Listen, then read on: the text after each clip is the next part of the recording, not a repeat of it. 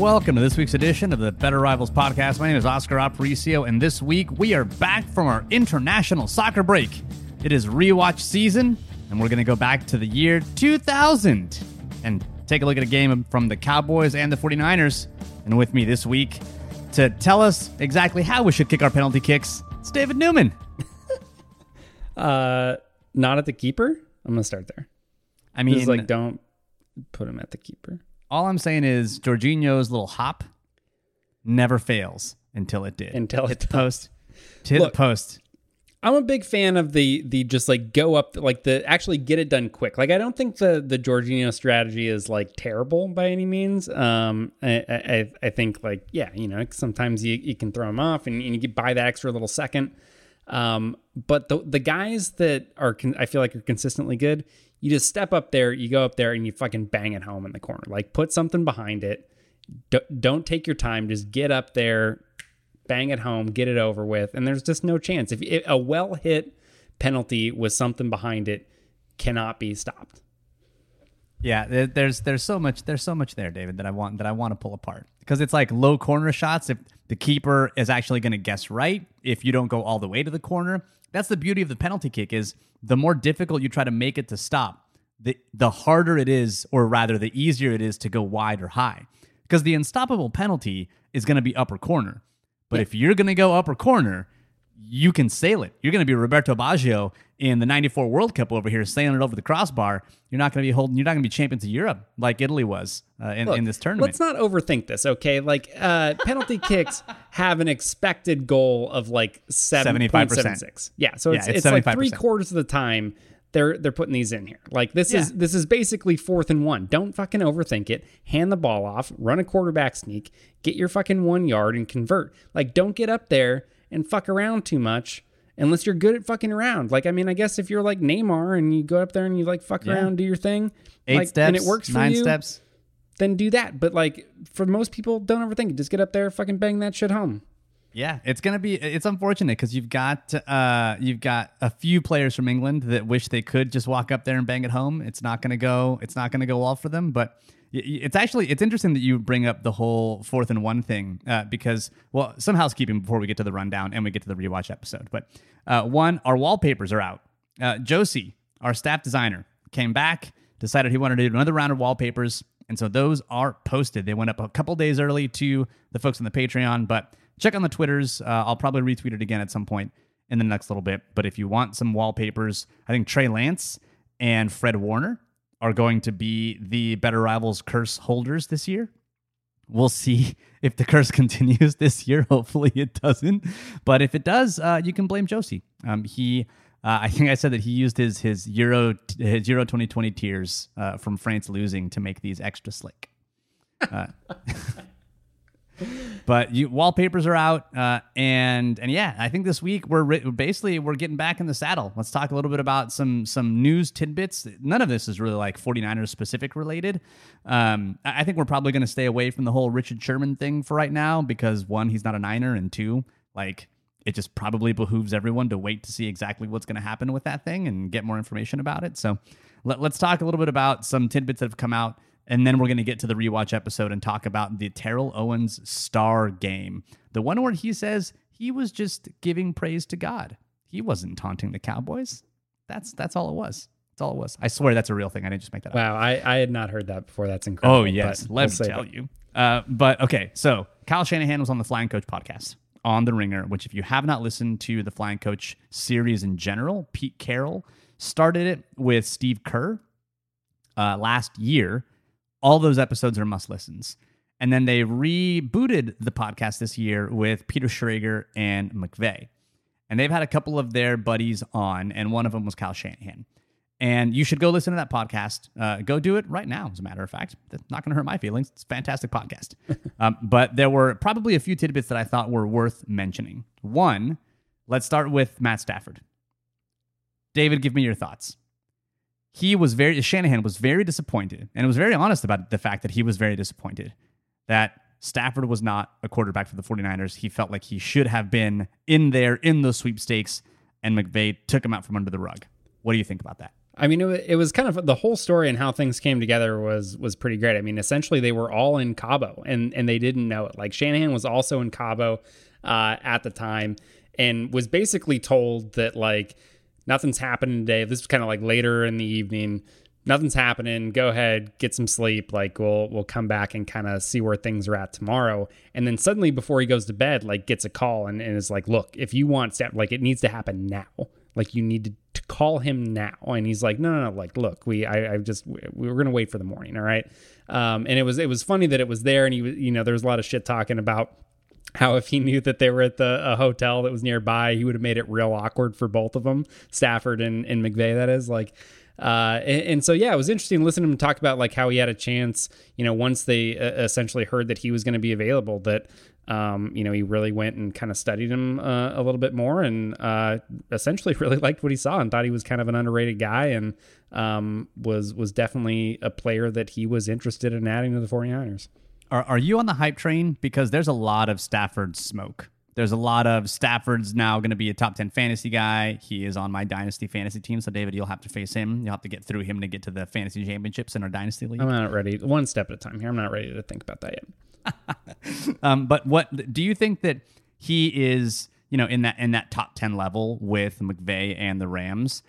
In terms of, this, we're finally going to get to see the real Stafford? Or do you think it's going to be a little bit of like, we're going to see flashes of Stafford, but then it'll be Stafford? Yeah, I think it's probably like, I wouldn't expect him to suddenly be like some consistently elite level quarterback. I think he obviously has a chance to show us the best version of Matt Stafford, right? And I think he certainly has a situation here in a system that's going to put him in positions to succeed probably more than he ever got in Detroit, right? So I think like having a coach and play caller like McVay in his corner and, just the entire offense system, we talk obviously a lot about it from the 49ers perspective, but a lot of the exact same benefits that you're dealing with there, with the Rams. And so I think, yeah, he has a chance to kind of be the best version of himself, but I think he's still ultimately like, he's one of those guys that like, right, is, and there's many of them in the NFL right now. He's a middle of the pack guy, right? In any given season, I think maybe you see him get above that. I think he's certainly had seasons where he's been below that, but largely, he's kind of a middle of the road player. He obviously has a very strong arm, but he's going to be, I think largely dependent on the situation and the system and the players around him. And that's going to be what can potentially elevate him to better performance than we've seen from him consistently in Detroit. But I don't know that I'm expecting him to be some like markedly different player. Yeah, I'm buying the Stafford stock, not because I think that Stafford is necessarily a quarterback that was being, hidden or tamped down by his situation in Detroit, but just because I think a quarterback needs both situation and skill to make it all happen. And Stafford has enough skill and McVay creates a good enough situation where he's going to put up some good numbers, I think. And so that's going to be interesting. But I mean, he made freaking Jared Goff look like an amazing quarterback for a year and a half, almost two, before that consistency and that ability to elevate really trailed off. And so it'll be interesting to see how many seasons he gets out of Stafford and how many seasons he's going to be dunking on David in that dynasty league. One thing actually that struck me while you were talking, David, that has nothing to do with football. I'm drinking some Eagle Rare right now because Eagle Rare is delicious. And I know that whiskey folk in general love Russell's Reserve 10-year. And Eagle Rare is just about impossible to freaking find. I actually had to have a friend whose brother owns a bar in Boston who was flying here to visit him, who knew that I liked Eagle Rare and visited him, was like, hey, do you want a bottle? My bar gets them. And I was like, I mean, yes. And so he brought me a bottle. It was a gift. It was a very, very generous gesture. I'm very, very lucky to have it and be drinking it. Russell's Reserve is actually like, you can find it everywhere and it's like $30. Yeah. It's a pretty good facsimile. If you're hankering for some Eagle Rare, because I know you like the Eagle Rare too, get some Russell's Reserve. All right, I'm going to try that one. It's good stuff. Two other tidbits from the podcast. One, McVay genuinely thought that Shanahan would draft Kyle Pitts. David, I'm curious to know what you would have done if the Niners would have traded all that capital to draft Kyle Pitts. I mean, I wouldn't have been happy. Yeah, I mean, it's interesting. Obviously McVay brings up the I think the standard when everybody's thinking about recreating 2 tight end systems, right? You're going back to the Patriots with Gronk and Hernandez there, and kind of that limited time that they had where things were, pretty incredible with what they were able to do offensively. And I think obviously that is, something that would probably be appealing to Shanahan, right? Like having another just top tier receiving tight end. And I think if you were sitting in that position, like if they had just finished with the 3rd pick or say just like a top 5 pick, and you're thinking about going that direction and because you still feel comfortable with Jimmy Garoppolo, I could understand that sort of rationale more. The once it becomes a trade up and you're like, giving up multiple 1st round picks and stuff like that, like you just can't do that for any other position other than quarterback. You can't do it. Yeah, and I'm glad they didn't. I love Kyle Pitts. I think he's going to be good. He's going to be awesome. But boy, am I glad that the Niners didn't actually draft him and gave up 3 first-round picks to do it. Yeah. Shanahan almost canceled his interview with the Niners because they had no established quarterback, and he just didn't like the situation that he would have been walking into. He fell asleep before the interview and had to hurriedly throw on his clothes, and he ended up having a conversation, which ended up going very well for him and the Niners ultimately. But the last bit that I thought was interesting was when he walked through his decision-making process in the Super Bowl against Tom Brady. Not in the Niners Super Bowl, but in the Super Bowl against Tom Brady, the 28-3 Super Bowl. And he said that he admitted that he was basically pushing to end the game because he had just basically sat and watched Tom Brady go down the field and hold the ball for, in game time, what was probably, maybe 15 minutes total. But in actual real time, it's probably like an hour where he's sitting there and watching Tom Brady go down the field and score points. And now he's got the ball back and he's like, let's go and end it. And that's what prompted him to make a couple of pass decisions overall, even though they did run the ball more in the second half than they did the first half. But he made a couple of pass decisions that, due to some penalties and some other things, kind of didn't go his way. And I thought it was super interesting that he, as a play caller, just admitted, I was probably a little too aggressive in that moment, in that singular play call. Because on the podcast, it's basically couched as what's the call that you regret, the call that you're like, right. Man, I probably shouldn't have done that call. And that's what he went back to. And I thought that was really interesting. Just that the lesson that he's learned in his mind from that moment was, don't necessarily go and try to end it right away. Let's make sure that we kind of control everything and don't be super aggressive, which I think is an interesting thing to put in the context of how he is with the Niners now.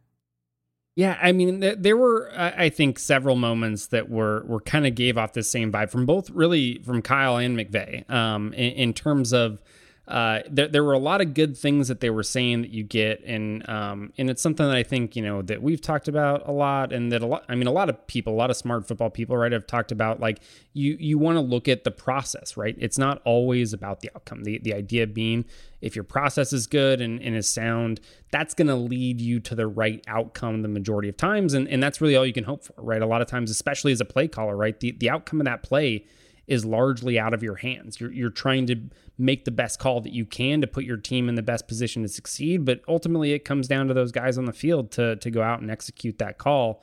And so it's kind of out of your hands, right? And so there were a lot of things like that where they would say, these things, like you see Shanahan here with the Super Bowl decision specifically, like, I wanted to end it. Like, I love that. Like, I love that aggressive mentality. And I think it makes a lot of sense when you look at, how that game was going, and you look at Brady and what the Patriots were doing offensively, and you see them coming back. And I think it's just a mistake that a lot of teams fall into, that we're just going to be super conservative. We're going to try to run the ball. Like, to me, that leads to more, you give them a better chance to come back and win the game. I totally right? agree. Yeah, I totally agree. And that's why I hope the lesson for Shanahan wasn't, next time I'm going to be more conservative. I hope the lesson is, I didn't get it this time, but that still was the right process.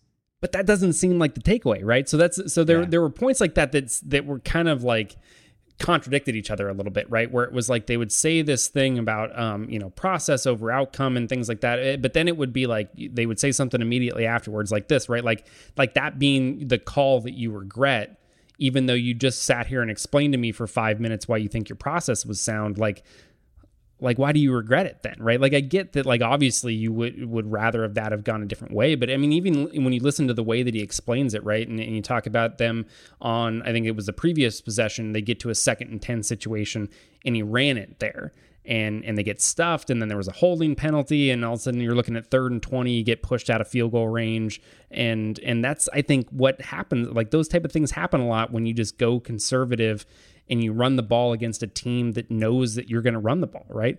And the point that he had made was like, look, okay, I don't want to go and do that same thing again.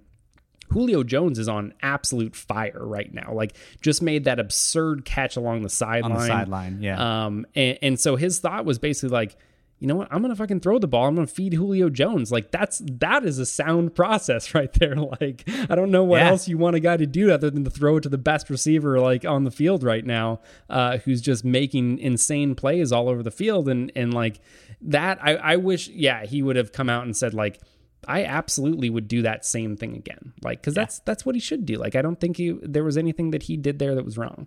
Yeah, no, totally agree. But it was a fun listen, very interesting. It's good to hear McVay and Shanahan because they are friends. They worked together for a while. They came up in coaching in many ways together. It's good to hear their banter back and forth. Yeah, you know, a lot of fun. It strikes me that the quality control coach may be the coach that we should watch from here on out because Shanahan did reveal one thing in that pod, which is that who he chooses to be his offensive quality control coach is basically his right-hand human. And that's the person that he's grooming, that he spends the most time with. And that makes sense. I mean, you think about McVay, Matt LaFleur, Mike LaFleur, Mike McDaniel, and even Robert Saleh started as a QC coach in Houston. All of those QC coaches, and now DeMeco Ryans, of course, is a QC coach who's now been promoted to defensive coordinator, not directly from QC, but that's where he started. That seems to be like, if you're looking for a coordinator in the next 2, 3, 4, 5 years, maybe that's the position you're looking at. Leonard Hankerson is now the 49ers quality control coach for offense. You might remember his name because he was a wide receiver for the Washington Redskins back when they were called the Redskins. Now they might be called the Washington Monarchs. Dear God. Which would be the ultimate irony to have the nation's capital of a democracy that was founded to flee a monarchy have its mascot be a monarch. It's like, think it the fuck through, Daniel Snyder, but whatever. Basically, he was a wide receiver when Washington was there. I think it was maybe his last year. And so he went back to the quality control coach. I don't know, keep your eye on Hankerson, is all I'm saying. Get your hanky-panky jokes ready. Yeah, I mean, it makes sense, right? The QC basically is doing all the grunt work. Right, like you're doing everything that the offensive coordinator, or in this case, Shanahan wants to know. You're the guy that's responsible for digging it up, right, and getting all that stuff done. And so I think, you really end up in sort of a, kind of trial by fire situation where you're just getting, you're working. What I can only imagine is just an absurd amount of hours, and you're just going through all this stuff, and you just like have no choice but to absorb a lot of that stuff, right? Like even almost by accident, just because you're getting so much of it, and you're sitting there with Shanahan all the time and getting to see how he looks at things. And I think it's, there's a reason obviously people start there, because it is the grunt work, and it's a lot of bullshit that I'm sure you have to deal with. But I can only imagine what doing that for somebody like Shanahan, and how much that can be beneficial for your career. All right, well, let's get to the rewatch, and we'll do maybe 1 or 2 rewatches. We took a couple weeks off. We watched some soccer, had an international break, spent 4th of July together, which was a lot of fun. We did. And made some good, my father-in-law made a really, really good pork butt that was turned into carnitas tacos by me, and pulled pork sandwiches by other folks. Basically had all the things that you could do with pork butt or pork shoulder, depending on what you want to call it. It was a lot of fun. But in the midst of all that, we've got basically, 4 weeks until preseason? 5 weeks? Yeah, I mean, we're less than a month. I think first full week of preseason is 12th of August. You get the Hall of Fame game on the 5th. So, I mean, we are creeping up on real football action here real soon. And so we're probably going to put our effort into maybe 3 scheme month episodes, but that means that we may not have 2 rewatch episodes this year. So this may be our only rewatch episode, but it's a good one because this game was a ton of fun. If you're unfamiliar with the rewatch series, it's basically our opportunity to dig into the archives and look at a game from the pre-podcast era, which for those that have not been tuning in since 2012, shame on you, but 2012 is indeed the podcast era. So a game before 2012. I got it right this year, David. I said 2012, you did. not Proud 2011. Finally got it. It only took like 6 years. I'm just saying, and one of these times too, I mean, it's kind of besides the point. I would love to go and rewatch a game from early podcast stuff and like rewatch the game, form my opinions now, having watched it, and then listen to that old podcast on that game and see where things are kind of different and see the stupid shit that I probably said back then. With the death of Alex Gibbs, R.I.P. by the way, to Alex Gibbs, the godfather of the Outside Zone. I reposted the initial Shanahan run game episode on the Patreon that we had, and I listened to just a snippet of it, and I'm like, I don't know that I would agree with that. And someone pointed out that I talked about quality control coaches because Shanahan had just been hired and he was amassing a staff. And I said something about quality control coaches, being coordinators in, 5, 10, 15 years. It's like D'Amico Ryans, hold my beer. That's not going to happen. So yeah, clearly the quality control coach thing, maybe we should pay more attention to that. But anyway, the reason we picked this game is because a few weeks ago, someone posed the question, what is your team's most fun losing season since the year 2000? And so I thought to myself, man, that's a really good question. And I got down to think about it, and I was like, shit, I actually think it might be the 2000 season with Jeff Garcia and Terrell Owens. And like, oh man, this was the Terrell Owens star game. And so we kind of zeroed in on this game and decided, you know what, this is the game that we should watch. We thought it would be fun, and it turned out it kind of was. So for the rewatches, we'll give you just a little bit of context on the season and then the game, and then we'll talk about some key takeaways that we had while we were watching the game. So for context for the season, I mean, it was the year 2000. It was definitely a transition season. Steve Young retired at the end of the 1999 season after he was knocked out by Aeneas Williams on a blitz against Arizona. The same game that I think Jerry Rice tore his ACL.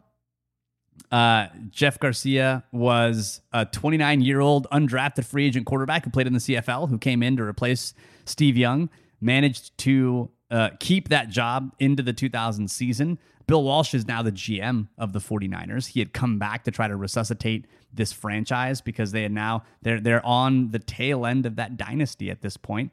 And he amassed multiple picks in the first 2 rounds. The guy was ahead of draft strategy at this point. He had, I think they were like top 5 pick, trades back twice, ends up with 6 picks in the first 3 rounds, 2 first rounders, 2 second rounders, and 2 third rounders. And he's at pick 16, and he's staring at Chad Pennington, who everyone thinks might be the future of the franchise, passes on Chad Pennington for Julian Peterson because he was drafting Giovanni Carmazzi in the 3rd round.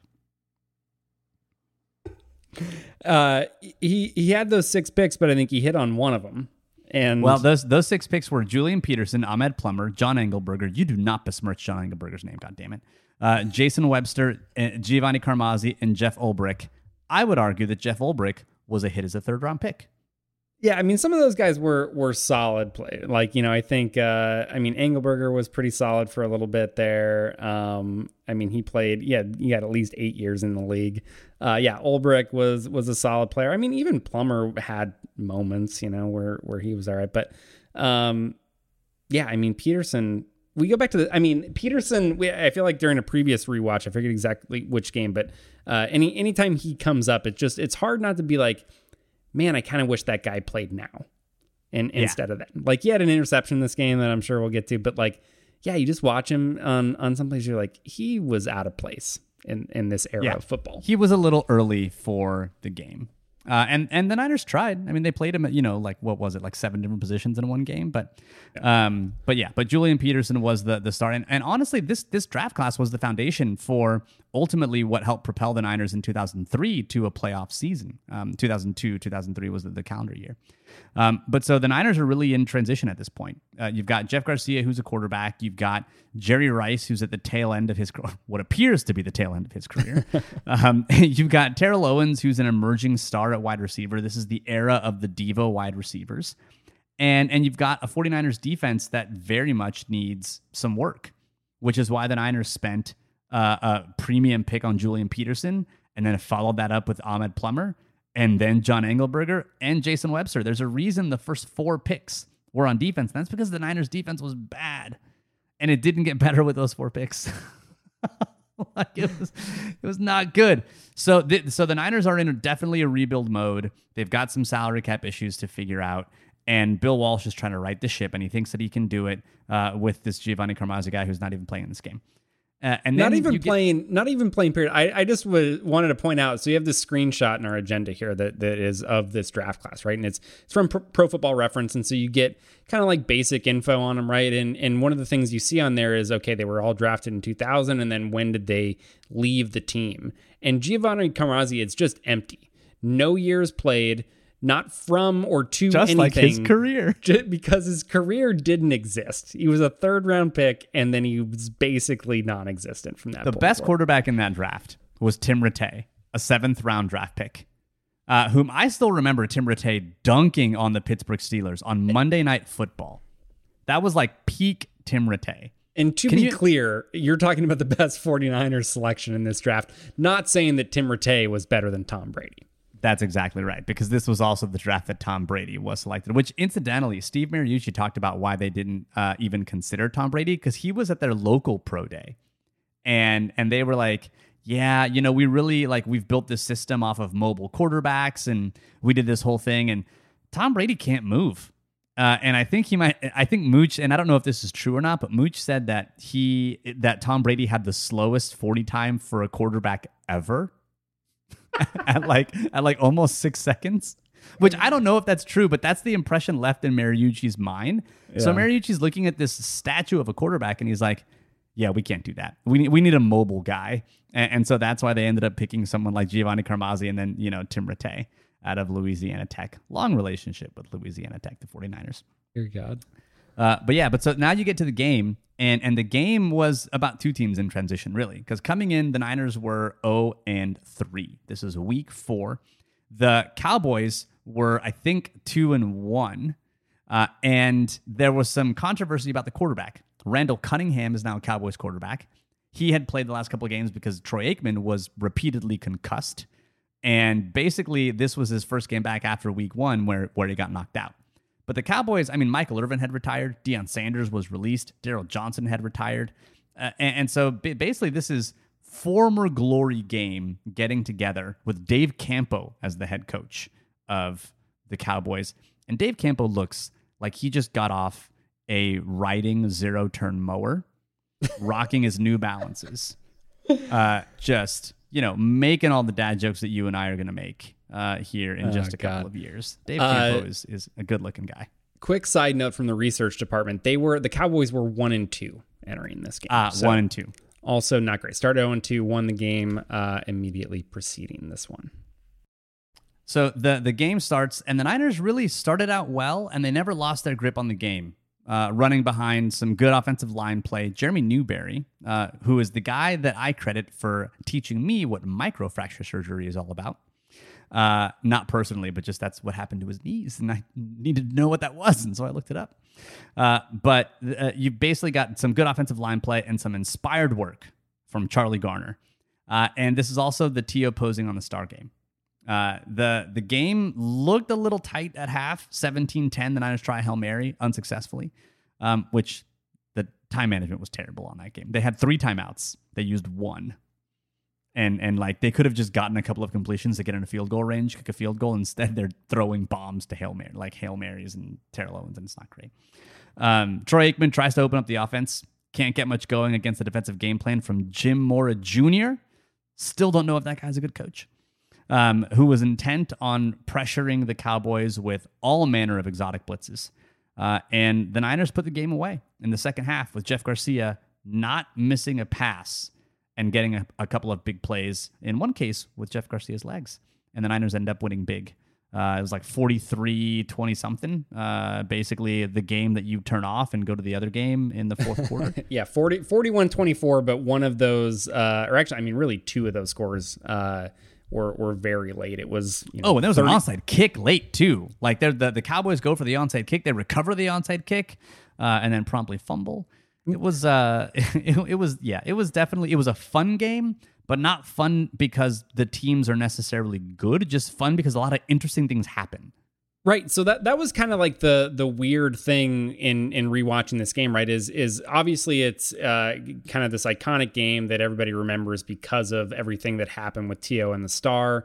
And there were some individual moments that were exciting, but like overall as a game, like kind of boring for a large stretch. Like the first 20 minutes, so like the entire first quarter and kind of the start of the second quarter there was not shit that happened. Like neither offense could really do a whole lot. Charlie Garner was like basically the only buddy doing anything during that time. It wasn't until like into the 9-minute mark in the second quarter that there was a single pass completed that traveled more than 10 yards in the air. Like it was just a lot of runs for, in the Cowboys case, very little gain. In the Niners case, sometimes Charlie Gardner would break off a big one. And then it was just like the passing game was just dump offs. Like it was just short throws in the flats to backs that were tackled for 5 yards. Like it was just not a lot happening there. And then things kind of exploded in the second and third quarter, right? And you had some big moments in there and some really fun individual plays. But then it just like got out of hand really quick. Suddenly like you blink and it's 34-10 49ers and you're like, this shit's fucking over. I will say that one of my takeaways was that the 49ers offense was kind of fun in an old-timey way. Like just some of the old shit that you just don't see anymore. It was fun to see. I mean, so you talk about the opening drive, and there were a couple of plays where one play they had a fake fullback counter that looks like an old wing T play because of the way the quarterback opens for the handoff, and he pulls it and runs to the short side and is basically a quarterback keeper. Like you don't see that anymore. That would absolutely work if you still, for the Niners because they still have a fullback. But we've seen that same kind of opening before, where you've got that quick fullback trap that the Niners like to run. Sometimes they run it with Deebo Samuel, sometimes they run it with Juszczyk. So like that quarterback keeper could absolutely work with Trey Lance. Like that's exactly what I thought to myself. I was like, oh man, let's dust that one off. But that kind of old stuff is like, man, that's kind of neat. Like they were still that pro set 2-back kind of fun stuff that is fun because it is old. Not necessarily fun because, it's necessarily going to work. Although I would venture to guess that with Trey Lance and with the 49ers who have a fullback, that play could still work today. Yeah, I mean, it's interesting. It's because everybody has just gone completely away from that stuff, right? Like, there are so many runs. And so, yeah, you get like, I'm sure everybody, if you're a 49ers fan, can envision that pro set, right? The back split back there. And then they also had kind of like the variations, which I've always just like heard of is like called near and far formations, where basically rather than having, the backs kind of evenly split on either side of the quarterback, you get one that now is lined directly behind the quarterback. And if the offset back is away from the tight end, that's far. And if it's close to the tight end, it's near. And so you get a lot of runs in there, and you end up with a lot of these handoffs that are like, underneath handoffs for the quarterback, meaning like the back is actually on a path that's between the quarterback and the offensive line, where normally you would think of if just like a standard I formation run or single back type run where the quarterback's under center, he's reaching the ball away, right? So the quarterback is keeping himself between the line of scrimmage and the defense behind him and the back who he's going to give it to. They just have a ton of runs in that offense where the back is coming underneath. And so it just ends up as these really quick hitting runs. They have some interesting blocking schemes that you just don't really see from teams anymore. Like none of that stuff exists in today's NFL. It felt like it was a lot of man blocking where it was just like the person in front of you hit them and push them back. And you saw some counters, you saw some inside zone, you even saw, I think, a little bit of outside zone. But most of it was just like hit the guy in front of you and move them off the spot. And a lot of it was draws too. Especially early in the game, it was a lot of draws to Charlie Garner, who looked, just awesome, by the way. He looked, maybe it was because of the 25 on him, but I got some strong Shady McCoy vibes from him. Yeah, I mean him and you could argue him and Brian Westbrook, right? Were like kind of Westbrook the is another one. original Yep. Shady McCoys, right? Like they kind of had that same sort of start-stop, the lateral agility stuff, the big cuts. But yeah, you saw. I mean, Garner, man, he was really fun to watch in this game. I mean, they just had some moments where you see him stop on a dime and change direction, make a nice cut. The balance was really great. Like his ability to make those cuts, keep his balance, even balance through contact at a lot of points was just a lot of fun. Yeah, I mean, he racked up a ton of fucking yards in this game, over 200. Yeah, I mean, you've also got the run game stuff was really interesting because you get to the late, like their 8th drive. You're talking about the third quarter at the end. It's 3rd and 2, and the Niners are moving from the screens right to the left. It's a pro set, similar kind of set as the one that we were talking about before, with a receiver on either side of the formation. But now it looks like an inside zone to Garner, and at this point, he's the left back, and he's in a 3-point stance, which a halfback in a 3-point stance is still hilarious. And you think it's going to be another kind of inside quick hitting handoff, but it's a fake, and Garcia pulls the ball and screams up the sideline, completely fools the contained player, the linebacker on the edge, and Garcia is basically free running. And Garcia, probably should have slid. And then he dies. That's what happens after. Several moments later, he pulls it, has a lot of space in front of him, and then we watch Jeff Garcia die on the field. He got hit very hard and then fumbled the ball. And man, Jeff Triplett was having a rough day with this. It felt like this is I don't know if this was Jeff Triplett's inaugural NFL season, but it certainly looked like it. Based on he was getting very familiar with the down by contact rule. How do you tell? I mean, you could watch a Jeff Triplett game now, I feel like, and still feel like it's his first season. Yeah, he's I mean, maybe he plateaued there in the year 2000. I feel like it's not good.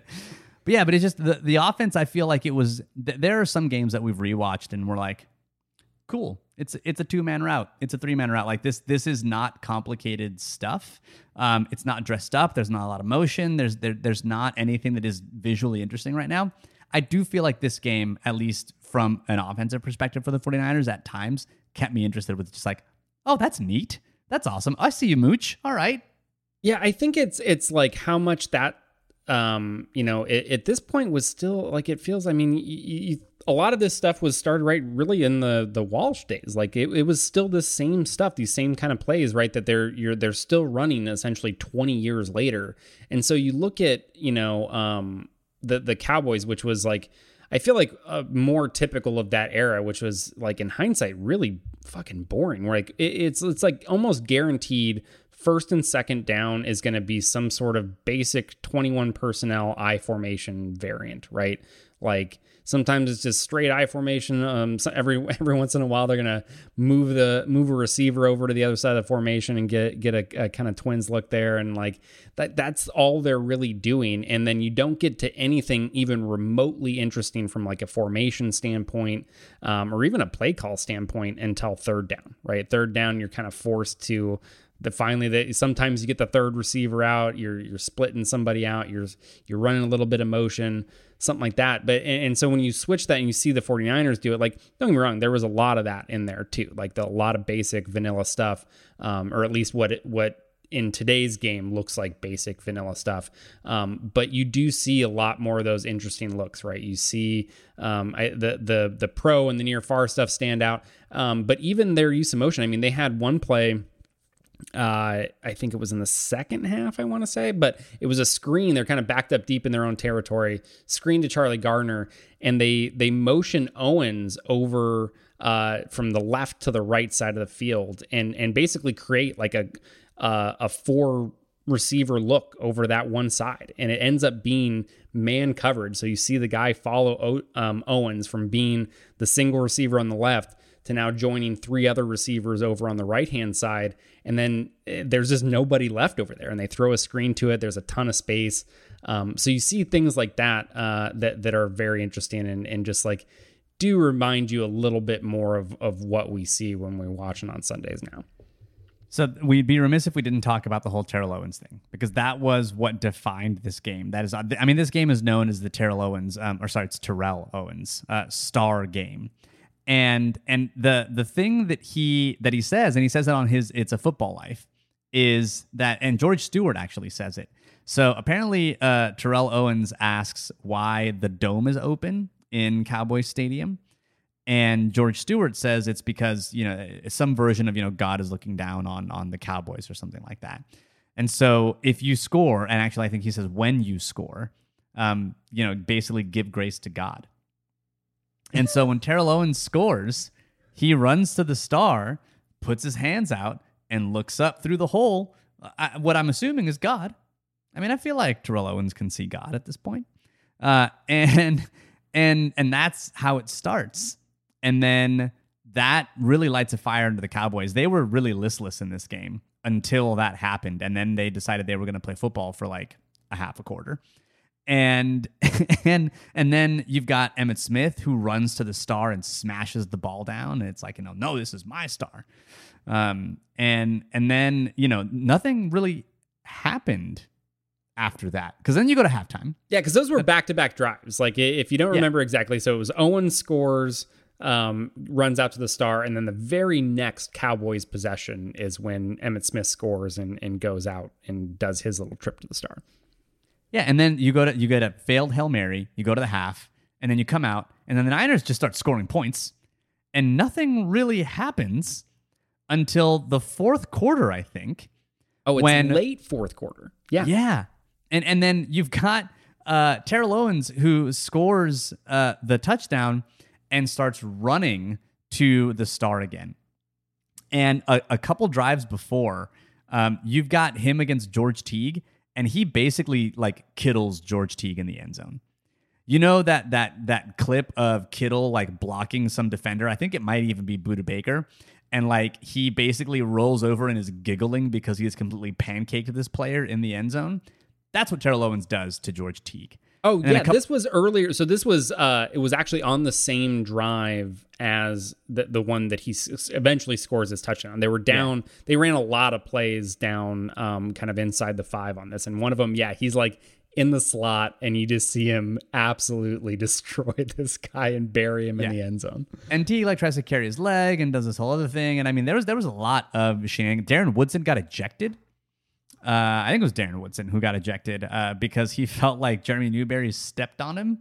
I mean, he did. In his defense, Jeremy Newberry absolutely fucking stomped on him and then walked away. Yeah. I was like, wait a second, they like show in the replay? I'm like, did he fucking step on him? And but it was an accident. Yeah, it was a complete accident. It was not a fucking accident. It was definitely. It was like, look. Newberry and Ndamukong Suh will claim it was an accident until the day they die. But that was just Jeremy Newberry. He was just getting his Raiders cred up before he ends up going to the Raiders. Jeremy Newberry's mom doesn't believe that was an accident. Oh man. So yes, I mean he gets ejected, and then all of a sudden Owens runs to the star again, and Teague decides he's going to clip him. And the thing that I love the most about this that I hadn't remembered until I rewatched this is that the next player in there who tries to hit George Teague is Derek Deese, the lineman. And he is just rumbling, bumbling, stumbling, trying to get to Teague, and he does not. I mean, Teague is like a straight up Spanish bullfighter. He just takes one step to the left and Deese falls over. And it takes Deese like a solid minute to get up. Like, oh my God, it's so great. So 2 things that I really appreciated watching that again. One is I loved how even after Teague like smashes Owens and he falls down, and then Derek Deese and everybody else is coming by, Owens just goes back to the star and stands there again with his hands up in the air. Well, he's talking to God, bro. While everybody is running by him and like getting into it. It's fucking hilarious. And then 2, after he like leaves the end zone initially and he's sprinting over there, Jeff Garcia is going up to him to try and celebrate. And he basically fucking stiff arms him and is just like, fucking out of my way, bro. I'm headed to the star.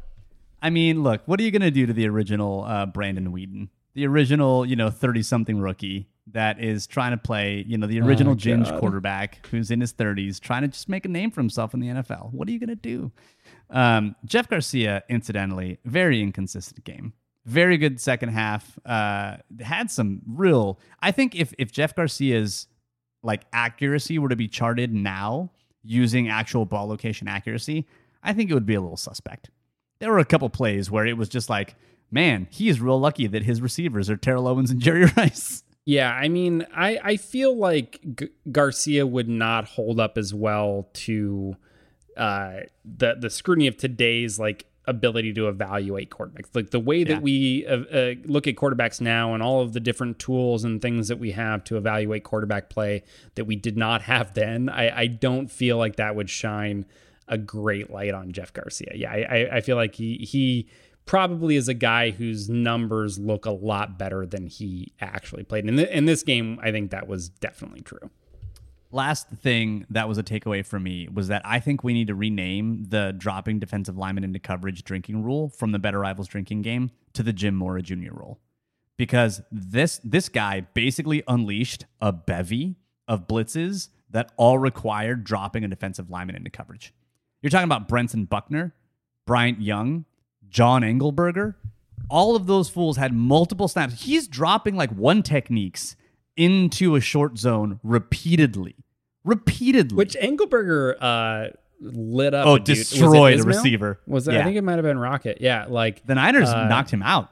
He was someone who came in injured to the game, and then he left on a stretcher. I mean, it might. Okay, no, he didn't. He didn't leave on a stretcher after Engelberger got a hold of him, but it didn't help. I'm sure. Not a stretcher. He left on a cart. Sorry, let me differentiate between the things that come out and get players on the field. A cart, not a stretcher. It was the whole ambulance, like in Tecmo Super Bowl, and then it ran over the player to make things worse. Yeah, I mean they. Like defensively, they blitzed a shit ton in this game. Oh, totally. They blitzed. Yeah. I mean, they blitzed, and it wasn't just fire zones because there were a couple of fire zones that I was able to catch. Fire zones, yeah. But there was also just like some cover zeros where you're dropping a defensive lineman into a short zone. There's ones where you're dropping a defensive lineman each into a hook zone because clearly they're going to go with a slant. I mean, it was very clearly finely tuned to the heavy slant pass patterns of the year 2000. And yeah, I mean, it was absurd. I mean, I charted it. Charted is a strong term. I took a note on at least 6 or 7 plays where you're full on dropping defensive linemen as part of your coverage scheme. Yeah, I mean, it was a lot. And again, this is like a lot of third down plays because there's a lot of runs that go for fucking nowhere in there, and the bullshit early down stuff, but. Even then, when they would pass early downs, I felt like they were bringing a lot of pressure, and it was largely pretty effective. I mean, they got guys free, and I mean, they ended up with on one of the blitzes, like the linebacker comes through. Dallas is trying to like slide their tight end over inside to end up picking this up, and he gets pushed back into Aikman in his lap, and that's when Engelberger is able to get kind of the strip sack there, and they get a turnover. And the pressure. Julian Peterson had an interception, mentioned earlier, like pretty early in this game, and that one was one they were bringing pressure. So I mean, they were pretty effective on it. I think it definitely. I mean, this was again Aikman's final season in Dallas, and he wasn't looking super great either, and so I think the pressure definitely bothered him, and he wasn't able to really move around too well and do much to evade it. Yeah, I mean, ultimately the winning line for the 49ers was Jeff Garcia with 178 yards, 4 touchdowns. It was a career touchdown day for Jeff Garcia. Charlie Garner in this game ended up breaking the 49ers single game rushing record, which was earned by Garrison Hurst. I think just a couple years ago, and he had 198 yards. Charlie Garner ends up with 201 yards on the ground with 1 singular touchdown. And Jerry Rice ends up leading the receiving yards, 73 yards, 2 touchdowns. But it was basically the Cowboys were not really in it at any point in time. And it was still a super fun game. I mean, you've got everything from a punt return that should have been a touchdown that Jeff Triplett got wrong because he said the dude was down by contact. You have an onside kick. You've got sacks. You've got turnovers. You've got celebrations. You've got extracurriculars. You've got people getting ejected. I mean, this game had everything. It was fun, even though, like, the game wasn't necessarily all that fun. It was kind of a blowout, yeah, and had some large stretches there where there wasn't a whole lot of shit happening. But I think there were, it's always fun going back and watching these games, and it does make me think. I mean, because on one hand, you don't have near the tools or the ability to like study the game in the same way, right? Like you look at that, even the TV footage, right, is all that somebody like us would have to go on at that point. And it's terrible. Like, it's they're like actively zooming in after the snap on like the quarterback and in the pocket there. And you just don't see, like, you lose, not only is the secondary on the picture, the secondary may never enter the picture during the entire play. And you're losing the linebackers like almost immediately after the snap. Like it's just, in some ways it's like so hard to see what's going on and to understand. But on the other hand, it's like, shit was simple back then. Like it was compared to now, time. Like it just was, everything was a lot simpler and there just wasn't as much happening and so I think that's why it stands out. Like when you had an offense like the Niners that did do a few more creative things that wouldn't even be like in today's game considered that creative, right? That's just kind of like par for the course now. With most teams are going to be doing all those types of things, but it really stands out when you go back 20 years, right, and see just how kind of vanilla and basic teams were back then. Man, 20 years sounds like a long time. Yeah, it was a very long time. All right, let's get to some quick hits. Which player hit your nostalgia button? Because for me, it was definitely John Engelberger. Like that was a guy, for whatever reason, I loved that dude way back in the day. Julian Peterson would be up there. Lance Schulters, another one that would be up there. That's a good one. Yeah. Like that. All these players were ones that was like, oh man, I love that guy. Even Jeremy Newberry, right? Like all those players that were super, in my opinion, super great. What players hit that button for you? Yeah, Peterson defensively was definitely one. It was Charlie Gardner, like just a guy that I hadn't really thought about in a very long time, right? And just like, oh shit, man, like he was really fun and like, it's just like enjoyable watching him run and some of the plays that he had were a lot of fun to watch. So I think he would probably be the one I would single out. Yeah, I feel like he too was a player that if he were in this era would be a good, like he would still hold up. He would be a good back, just based on his skill set. His lateral jump cuts and his lateral cuts in general, I feel like were just really, really good. And you got some receiving ability there, and I think absolutely. How'd you love that ump cam? Because that ump cam was something else. Other than the fact that I like nearly threw up, man, it was just like it looked like something out of I don't know, like a Madden promo. Or something like that, where they're trying to show some close-up action, and it was just like, nausea-inducing. It looked a little bit like, have you ever seen the VR video that like high school quarterbacks or quarterbacks will use to train? It looked like that. It looked like some nerd simulation of what football should look like. Speaking as a nerd myself, that wasn't actually indicative of what actually was happening, but there it was. Like, I'm actually watching Jerry Rice catch a touchdown pass. I don't know that I would be opposed to the cam right now. Although I think the modern version of it is the guy who runs on the end, like runs into the end zone and takes video of people after the touchdown. We've got the sky cam now, right? That just like Skycam roams around. But it is like very much like there was this was like a long time ago. This is a very old version of Madden, but they had a helmet cam where you could basically play from the quarterbacks, and it was like first person view.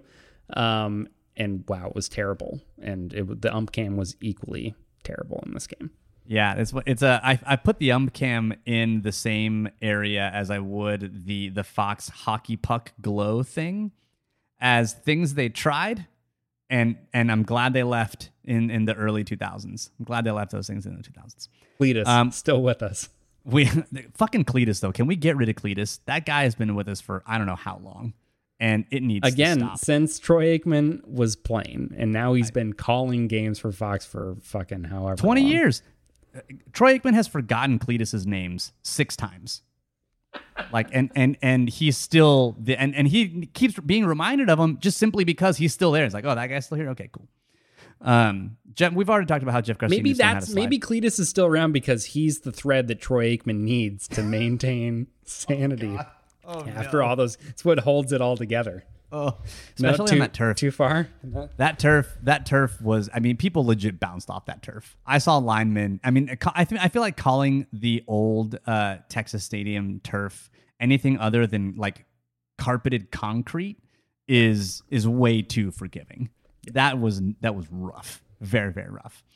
How'd you like that cornerback technique in general? Because I feel like my note here is that cornerback techniques and coverages really have come a long way. Yeah, it's pretty rough. I mean, there was, I can't remember, Montgomery for the Niners, the other corner that wasn't Plummer in this game. I think. Oh yeah, that guy was bad. Was Montgomery. So he's number 24. Yeah, I definitely thought that was Mike Rumph. No, we are a year away from Mike Rumph. No, it was something, I forget his first name, but I'm pretty sure his last Monty name was Montgomery, isn't it? He was the guy who got beat on the pass interference. Yeah, he got a pass interference in the end zone. Which was bad. Very, very bad. Yeah, it was very ugly. And as I'm trying to kill time here, I cannot find. He apparently did not even register a single tackle or anything of note, so he's not even on the little defensive box score thing here for Pro Football Reference. But that's fine. Look, we're just going to call him. Yeah, cornerbacks. There was some rough times there. I feel like if you could keep your balance, that put you in the upper half of cornerback play, at least in this game. That's what the dividing line was. Could you stay on your feet? Yeah, there were just some ugly. I mean, the pass interference that we just mentioned in the end zone was really rough, and because there weren't a lot of. I mean, this is the thing too, right? Is again, there's not a lot of shots downfield being taken, but it felt like every time that they took one, like there was some really shitty defensive back play on there. Like, oh yeah, one of Rice's touchdowns, which there are two things about that are just hilarious to me. But yeah, I mean, you see the corner, which I'll give the corner a little bit more credit on this one because he steps on Rice's foot and then falls over. Rice manages to keep his balance through it, and so he ends up wide open. But the deep Rice touchdown was the first touchdown that he got, was like a 67-yarder. It's 3rd and 4, and they're hitting on play action. 3rd and 4, and these safeties are biting on play action like it's 1st and 10. Like it's just they're nowhere in the frame at all. Like, so you never, because again the broadcast coverage, you don't see the safeties at all, like pre-snap. But if you just count the other defenders, right, there's 9 defenders in frame somewhere along the line of scrimmage because they're playing what looks like some sort of man coverage, because you get a guy, traveling with a receiver in motion, and everybody's looks pretty kind of locked up there. And so you see 9 guys in frame. So I know that I've got 2 safeties that are back there somewhere doing something, but they just never enter the frame. And it's like a play action deep post on fucking 3rd and 4 that it just like the defense has no idea what to fucking do. Like, just play action. Oh my God, it's got to be a run. And it's just wild to me that they would bite on it. But yeah. Well, when you're running inside quick hitting plays with my man Fred Beasley, I mean, what can you do? What can you do? You have no excuse but to step up first and worry about Jerry Rice later. Just worry about that dude later. 2 last things here in the quick hits. One, we love names and nicknames, and we have an all-name team, and Cedric Killings might join that all-name 49ers team. He registered a sack in this game, and his name is Cedric Killings. That's pretty amazing. I was also reminded of my favorite nickname for a 49ers kicker, and that is, for one, Mr. Wade Ritchie, who I always used to call Wide Ritchie because his kicks would always go wide. And he actually made all of his kicks in this game.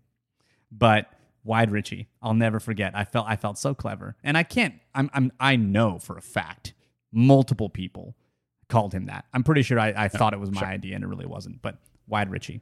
Yeah. Yeah, the Niners had a string of some really shitty kickers there for a while. Oh yeah, Owen Pochman. We even had a Salvadoran kicker for a bit, Jose Cortez. There was some rough times there. Last thing, we've talked about Jeff Garcia quite a bit, but I thought this was interesting, and we'll end on a positive note. This season, the year 2000, was one of the maybe 11 seasons, or no, actually, let me rephrase that. Jeff Garcia passed for consecutive 30 touchdown passing seasons in 2000, 2001. So this was his first season where he threw for 30 touchdowns. Only 11 quarterbacks in NFL history have done that, had consecutive 30 touchdown seasons. So while Jeff Garcia maybe isn't necessarily as, going to hold up to the rigor of history, he still had some pretty bonkers stats. And he had 2 30 touchdown passing seasons. Has Alex Smith ever had a 30 touchdown season? God, maybe one. That year with Kansas City?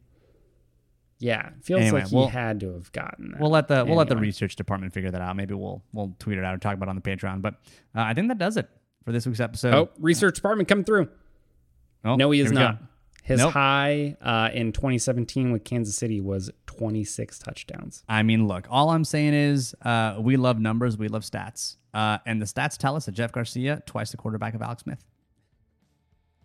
Yeah, that's all I'm saying. That's where we'll leave you with this rewatch episode. It was a lot of fun to watch that rewatch. We'll post this game is actually not, it's the best quality you're going to find on YouTube. We'll post it in the show notes. If you want to go watch it, there's also some old commercials if you're really interested in some old 2000s nostalgia that are kind of interesting and hilarious. So definitely catch the game if you are so inclined. If not, we'll be back next week. If you don't want to watch the full game, if you go to the NFL Throwback account on YouTube, they actually have like a 12-minute cut up. That's basically like a condensed game. Like it's not every play and cutting out the between play stuff, but I mean, it's a big chunk of that game that you can go fly through, and is actually much better quality than the full game. So I would do that.